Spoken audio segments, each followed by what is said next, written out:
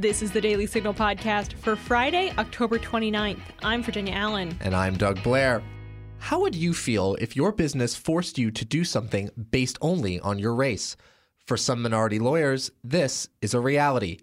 Racial preferences from clients take minority lawyers away from cases they'd prefer to work on, all to fulfill a quota. Giancarlo Canaparo, a legal fellow at the Heritage Foundation, joins the show to talk about racial preferences and how they affect the careers of minority lawyers. Plus, Doug and I talk about some fun Halloween facts. But before we get to that and Doug's conversation with Giancarlo, let's hit our top news stories of the day.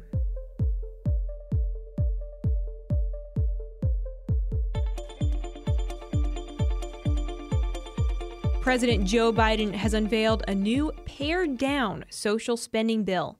Biden's original package was $3.5 trillion, but the president was forced to cut the bill in half after some Democrats said they could not back such an expensive piece of legislation. Biden's new package comes in at $1.75 trillion. The president said the bill does not include all of Democrats' priorities, but he urged support for the bill per CNBC. I want to thank my colleagues in the Congress for their leadership. We spent hours and hours and hours over months and months working on this. No one got everything they wanted, including me. But that's what compromise is. That's consensus. And that's what I ran on. A number of measures have been cut from the package to lower the price tag. The proposed billionaire tax has been removed, along with a 12-week paid family leave measure. The new bill also strikes Medicare coverage for dental and eye care.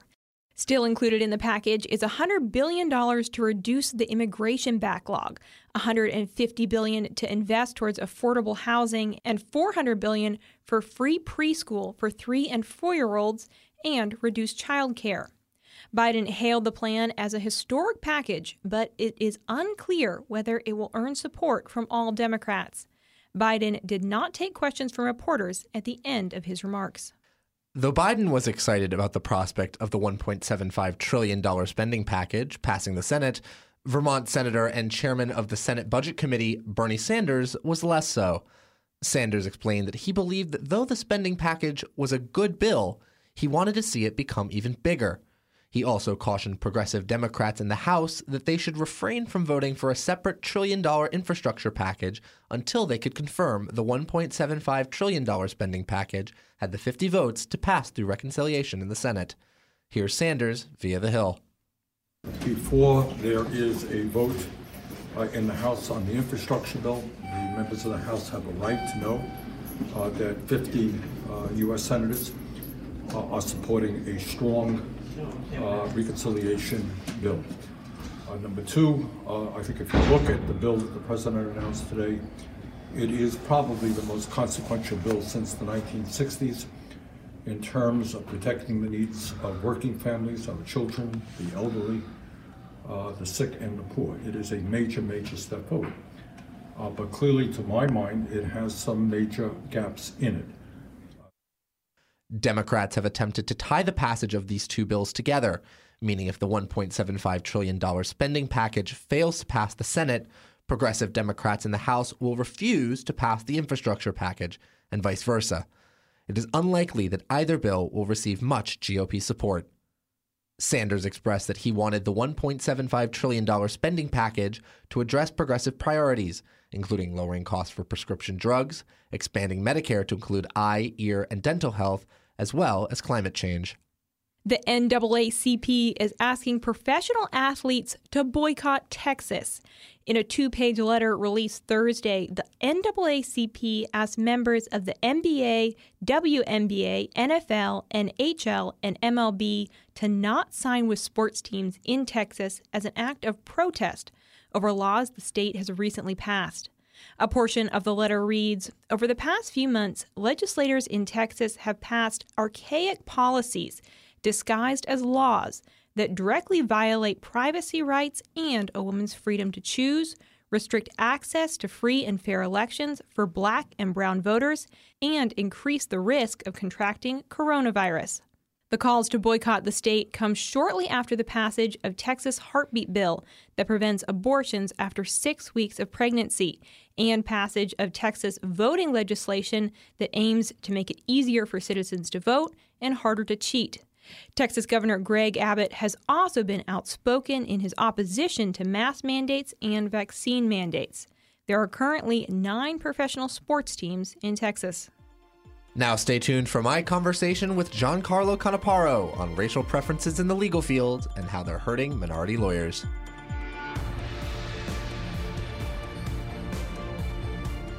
If you're tired of high taxes, fewer healthcare choices, and bigger government, it's time to partner with the most impactful conservative organization in America. We're the Heritage Foundation, and we're committed to solving the issues America faces. Together, we'll fight back against the rising tide of homegrown socialism, and we'll fight for conservative solutions that are making families more free and more prosperous. But we can't do it without you. Please join us at heritage.org. Our guest today is Giancarlo Canaparo, a legal fellow at the Heritage Foundation's Edwin Meese III Center for Legal and Judicial Studies. Giancarlo, welcome to the show. Thanks for having me, Doug. Awesome. So, Giancarlo, you wrote a piece titled How Clients' Racial Preferences Hurt Minority Lawyers. And the gist of this piece is that minority lawyers are being pigeonholed into cases that they aren't right for or that they don't really want to be doing, simply based on the fact that the clients want a racially diverse group of lawyers to do the casework for them. How prevalent would you say that this issue of lawyers being kind of pushed into cases that they're not comfortable with or they're not wanting to do based on their racial identity is? Very prevalent. Let me take it a step back and explain how this works, and you can see the incentives that are at work here and how this plays out. So you have these big law firms, right? And they've got huge clients, Fortune 500 companies that are able to throw tons of money at them. And in the pursuit of diversity in these law firms and in the legal, well, ostensibly, so the clients will say, to increase diversity in the legal profession writ large, what they'll say is, if you want any of our business, you must staff the cases that you work for us with a certain percentage or a certain quota of minority lawyers. Now, there's a problem with this because most of these law firms don't have what you'd call a representative population of minority lawyers in the firm. So if there are about 13% of the country is black, there are not 13% of these law firms that are black. And we'll get into why that is in a minute. But that puts the law firms in a bind where they don't have enough minority associates to staff these matters in accordance with the quotas organically. So what they do is they force minority associates to work on them. So they may pull a minority associate off cases that he or she wants to work on and put them on these matters, sometimes against their will, just so that they can fulfill these quotas. So that's what's going on. This has been going on. This kind of push started about 20 years ago and has really ramped up in the last few years. Now, I mentioned that I guess the title of the piece is Racial Preferences. Is it specifically race, or is there other sort of denominators like gender, sexual orientation that other clients are saying, I want a gay lawyer on my case, or I want a female lawyer on my case? Not that I'm aware of. It has historically been focused on race, and for the most, as far as I'm aware, continues to be focused on race. And is there any particular reason that it's specifically focused on that? I know a lot of things these days sort of tend to be diversity of all sorts of, angles like race, sexual orientation, and gender. Is there any particular reason that race seems to be the focus in most law firms? I think because some racial minorities, Hispanics and blacks, tend to be underrepresented in firms in terms of as a proportion of their population within the total United States. They're not represented at the same rate within law firms, whereas other minorities like Asians tend to be overrepresented. But that historical underrepresentation has lingered for a long time. So I think that's why that focus is there. So there's this old saying I think pretty much everybody's familiar with, that the road to hell is paved with good intentions. Is that sort of what's going on here, where this is a good intention that's being executed poorly? Yes, that's exactly what's happening. And the way this came to my attention is with discussions with friends of mine who are lawyers in these firms. One in particular who I talk about, whose story I recount in the article, she said she had been working on certain matters that, she has certain preferences, right? part of what is valuable to you in your career is your control over your own career, right? So she prefers to work with certain partners, not other partners. She prefers to work on certain kinds of cases, not other kinds of cases. But the firm comes in and says, look, we've got $500,000 in legal fees on the line. You don't get a choice anymore. You get to work on this matter. And the clients will say, well, our matters are the best, they're the biggest ones. And so, of course, the associates want to work on them. And we're just concerned that associates that are minorities are not getting to work on them. The problem is for associates, that is a solution for associates who want to work on those matters but aren't getting to, which is probably not actually happening given the market dynamics of law firms. But it becomes an active harm when an associate doesn't want to work on those matters and has her control over her own career stripped away from her so that she can be essentially tokenized to satisfy client demand. So you mentioned very briefly that in your piece, there's this friend who has experienced this sort of racial reshuffling where it's like, we want you to work on this piece or this case instead of this case. Right. And then the lawyer would say, well, I don't really want to do that. And they say, well, tough, you need to do it anyway because the client wants a racial minority to work on this case. Right. Could you go maybe into some of the other issues that can crop up with minority lawyers if they're kind of taken away from a case they really want to work on but are given a case that a client says, I want a racially diverse team? Yeah, sure. Well, back to the first point is she loses the control over her career, right? One of the justifications for these kinds of things is that they increase opportunity for minority lawyers. But the counter to that isn't the ability to choose and develop your own career itself an opportunity, which of course it is. So you get this ironic incentive is created where this lawyer starts to be forced to work on things she doesn't really want to work on. She has no control over her career development, which partners she gets to spend time with and develop relationships with for promotion, advancement. No control over the skills that she gets to develop. And that creates an incentive for her actually to leave the firm, right? Which means you have the perverse incentive where you're actually encouraging some minority lawyers to leave the firm, which only perpetuates the racial disparity that the clients are ostensibly trying to remedy. Yeah, I'm really glad that you brought that up, actually, because you did mention in your piece that retention rates for employees who are sort of, hey, you're our black lawyer, we need you to work on this case, that would definitely affect their retention rate. Have we seen that kind of play out in these law firms where lawyers who are being moved on the basis of their race are starting to leave? There isn't data on that exactly, but minority lawyers some minority lawyers do have much lower retention rates than other groups. So black lawyers in particular have very low retention rates compared to other racial groups. One of the things that you also discussed in your piece is the kind of implication by a lot of clients that the reason there are these sort of underrepresented groups I guess they're not represented as a proportion of the population is that there's discriminatory hiring practices. Some clients might infer that, there's not enough black lawyers, therefore it's because the business is not hiring black lawyers based on some form of discrimination. Is that true? And then if that is true or if it's not true, what is at play? Yeah, so I think when clients impose these racial quotas on law firms, they don't actually do a good job of explaining why they're doing it. So what I tried to do in the piece is try to make, when would it make sense to do this and why, if you were the client in that position, why would you do it? And the argument seems to be, or the most plausible argument seems to be that it would help firms to hire more minority associates, right? Because now they've got a demand from the clients for the minority associates they needed to fill. And if clients were just looking at the pool of minority candidates and saying, we don't want minority candidates, we want, Asians and whites, this would fix that problem. But this hasn't fixed the problem because that is not the problem. Law firms are not discriminating in hiring. In fact, quite the opposite. In part in response to this incentive, law firms have increased their outreach to minority law students and even minority college students who might be considering law school in a big way. And in fact, they will even sometimes pay recruiters premiums to get minority lawyers. But that doesn't solve the problem because when you look at the pool of law school applicants, the disparity is already present.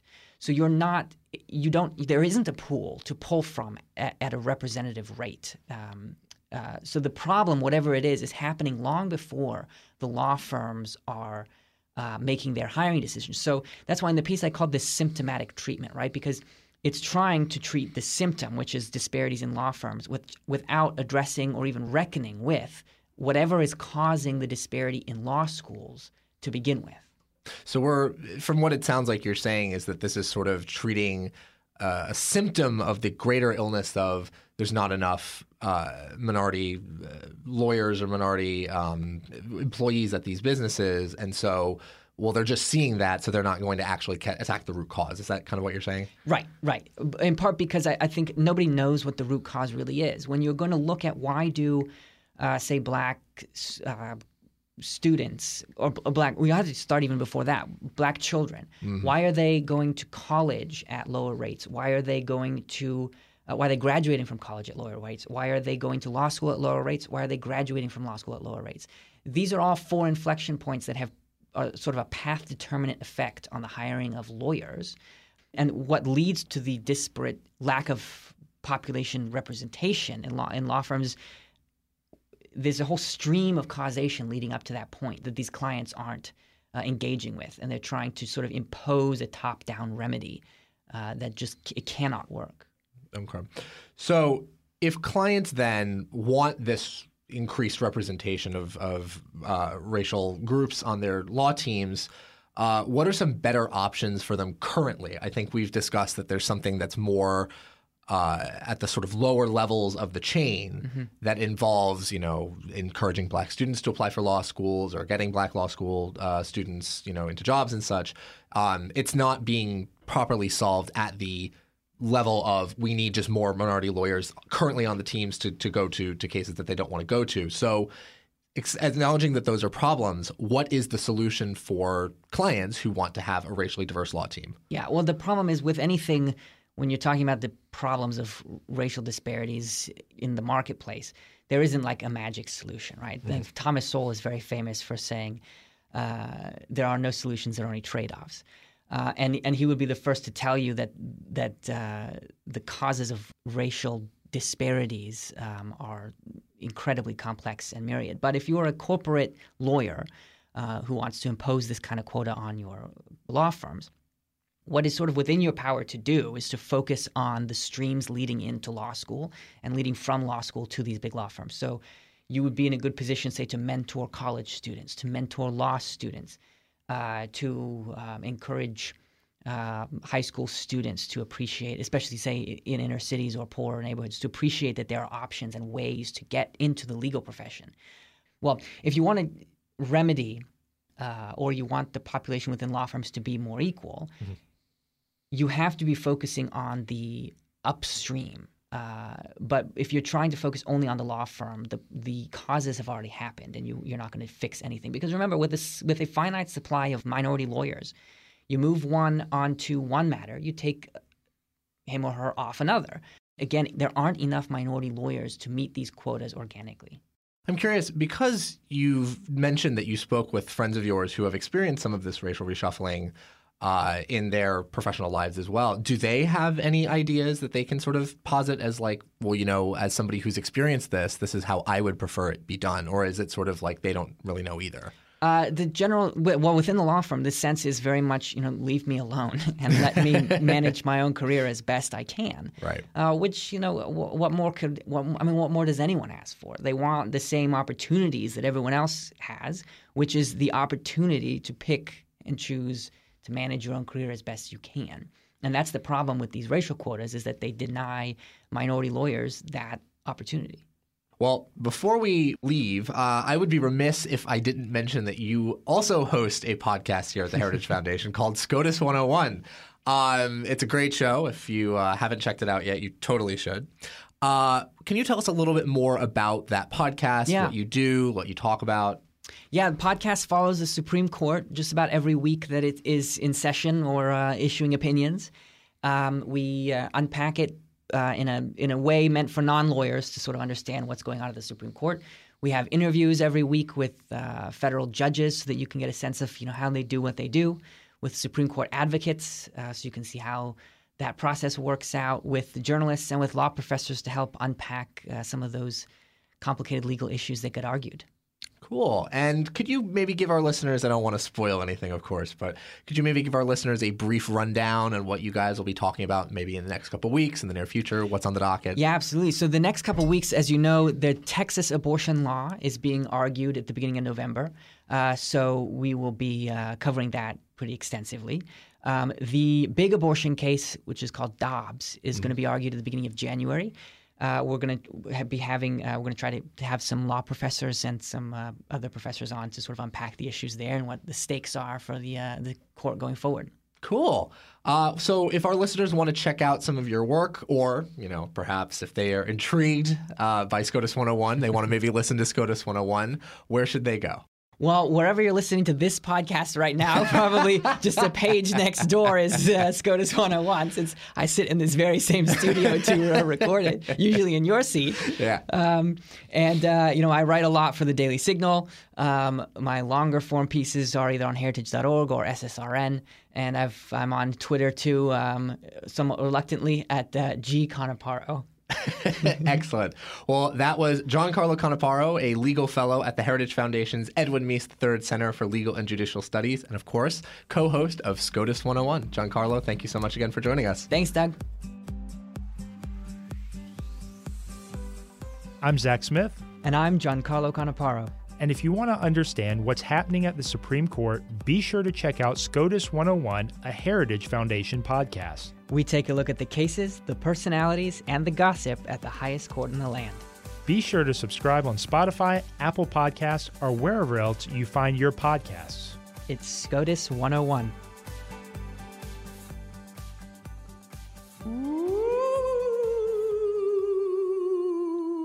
Now, before we leave you all today, we want to share a couple fun Halloween facts. Halloween is right around the corner on Sunday, and that means a lot of candy for many Americans. Americans are expected to spend over $10 billion on candy this Halloween, according to the National Retail Federation. Doug, that's a lot of candy. That is a lot of candy. Now, I was fascinated to learn that 60 out of every 100 Americans, they say that they prefer chocolate candy over regular candy. And then we've coming in second place is gummies. Who doesn't love a good gummy? Right, of course. Third place is candy corn, which I understand. It's take it or leave it. It's part of the holiday, though. It is. Honestly, I feel like it's a little bit more decoration Exactly. than it is anything that you actually want to eat. Sure. But I always end up eating it when it's out, even though it's not very good. Do you have a favorite Halloween candy, Doug, that you always gravitate towards? I am a huge fan of Three Musketeers, so I just love the chocolate. I completely understand where 60 out of 100 Americans are coming from here. Chocolate is the best type of candy, but Three Musketeers was always what I went for when I was a kid. But Kit Kats and Reese's and all those different types of chocolates were in my wheelhouse. What about you, Virginia? Snickers. I am diehard Snickers. Yeah. So good. I love Three Musketeers. I remember as a kid, you get all your candy and you would sort it by type, and then you would trade with siblings or friends and like bargain for, again, I mean, a chocolate bar was always worth the most. Right. So, it'd be like 2 gummies for 1 chocolate. Exactly. Yeah. I'll trade you 2 Hershey's for a Kit Kat, right? Exactly. Yeah, for sure. Exactly. Now, according to most Americans, though, there is a clear winner in terms of the favorite Halloween candy of Americans, and that is Skittles. Interesting. So according to September 2019 data from candystore.com, Americans buy 3.3 million pounds of Skittles every Halloween. I'm just trying to think about that. That's a lot of Skittles. How many pillowcases you could fill up with 3.3 million pounds of Skittles. I feel like my heart's just beating faster already. Like blood sugar is just going up. For sure. And then some other cool candy facts that we've got here. This is from Reader's Digest. Tootsie Rolls, the kind of classic chocolate, were used in soldiers' field rations back in World War II. Yeah. So they were very easy to transport. They were a quick bit of energy that you could get to kind of give yourself a boost if you needed it. And one of the nice things about this candy is you'll notice that it's something that doesn't really, it's pretty hard, right? So it stays the same shape and it stays durable under difficult weather conditions. So if you're out in the field and you're in the mud and you need a quick pick-me-up, you there can you have a go. Tootsie Roll. I feel like I'm going to remember this for hiking. Tootsie Rolls. And then finally, one of the other things we can discuss is obviously it's trick or treat, right? So a lot of people go out trick or treating. A full 68% of Americans participate in some form of Halloween ritual, and 69% of those people plan to buy candy for their Halloween festivities. That's almost 47% of the entire United States population, which is just insane. Yeah, that is insane. A lot of people participate in this holiday. Do you have any exciting plans for your Halloween, Doug? Well, I do enjoy a good Halloween party, so me and some friends are probably going to plan to hang out and do some Halloween festivities. Any crazy costumes coming your way? Yeah, so I, for the first time, I'm going to be doing, I guess maybe not the first time, but I will be doing a costume with my girlfriend. We're going to be dressed up as Limu Emu and Doug from the Limu Emu or the Liberty Mutual commercials. Perfect. Yes, for sure. I'm very excited. How about you, That'd Virginia? be great. Well, no costumes this year. I'm actually going to a concert that night with a bunch of friends from church. So it'll be a good time. I'm excited. I'm sure there will be still lots of candy eating that takes place. Very exciting. The most important part, of course, of Halloween. Of course. Just eating all the candy. Very much so.